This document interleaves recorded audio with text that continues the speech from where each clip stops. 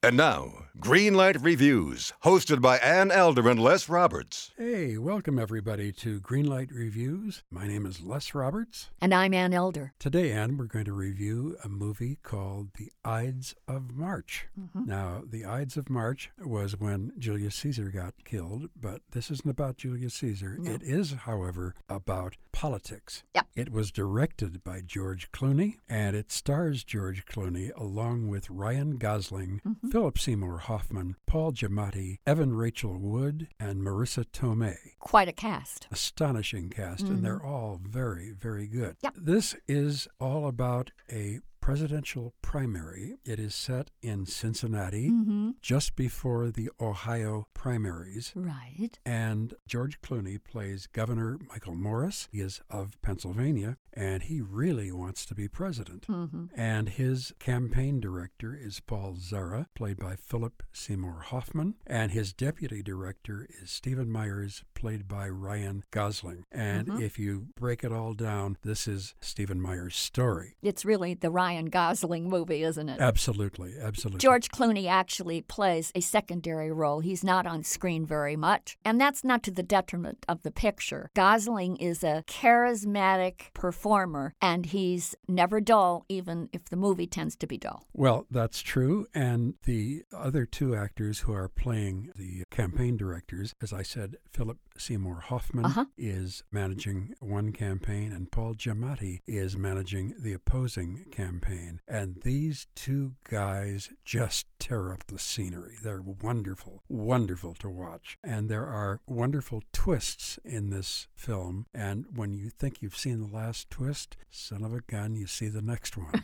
I was very excited by this film. I really enjoyed it a lot.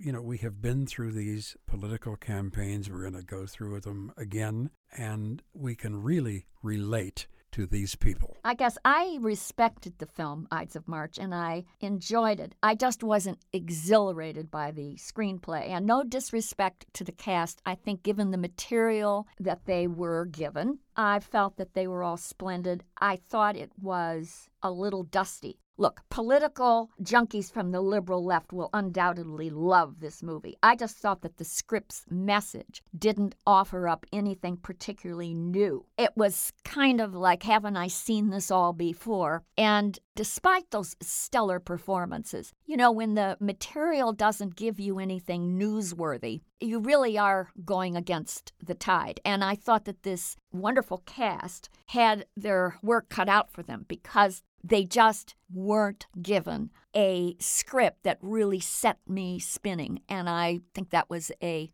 negative to this movie. Well, I think one of the problems here, Anne, is that somewhere in the middle of the film, a scandal arises. Yeah. And everybody gets they're all upset shattered by and it, sure. and shaken. And if you think about it, Think about that scandal. it's not that big a deal. Not in today's world. We have lived through it in the past 20 years, certainly. You know, we're talking about an affair that eventually gets somebody pregnant out of wedlock. So, you know, as I say, that is kind of an old-fashioned problem, Yes, unfortunately. it is. This is the 21st century. Yeah, I wish that these folks who wrote this play, and it was based on a stage play called Farragut North, Yep. I think that if they had looked at a more contemporary situation, I'm going to say the problem involving Senator John Edwards and his political scandal, that was far more riveting in real life than anything that was created in this story that was fictional. Yep. So, you know, I just thought, gee, they didn't give me any brand new insights into the world of politics. This movie is truly about worker bees. It's about political underlings who scheme and dream and then eventually have their idealism kicked out from under them. That's what the film is all about. Ryan Gosling is a great character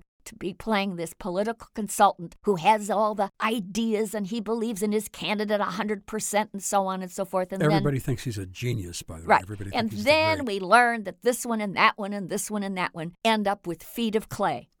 Been there, seen it, done it. Nothing wrong with that. It just wasn't fresh. I've got to agree with that. Looked kind of like an old movie to me. Yeah, I think what I enjoyed about this film the most was watching all these wonderful actors. Sure. Marissa Tomei plays a journalist named Ida Horowitz. By the way, was she the only political journalist covering this campaign? One would think. It seemed to me that every time there was a scene with her, she was the only reporter that anyone was talking to. So I'm thinking, well, where are all the other people? The corridors were deserted. It looked like Sunday afternoon at the courthouse over there.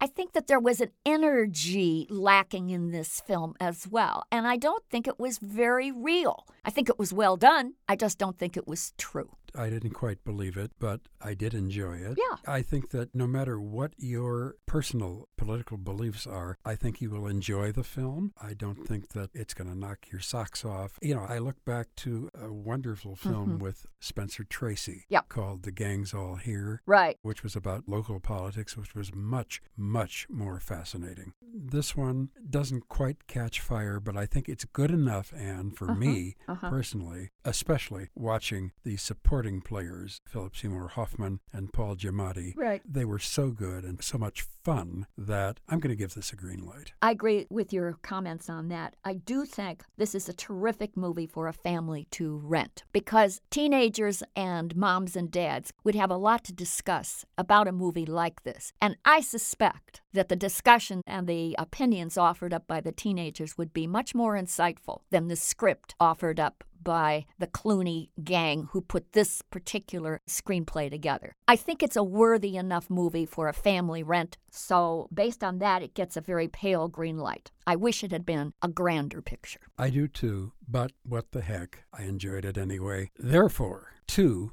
green lights for the Ides of March. Well, we're going to come back and review another film very, very shortly. We hope you're going to come back with us because we always love to talk movies with you and, of course, with each other, Anne. Until that time, my name is Les Roberts. I'm Ann Elder. And Greenlight Reviews hopes that we're all going to have our chance to vote for something really great at the movies.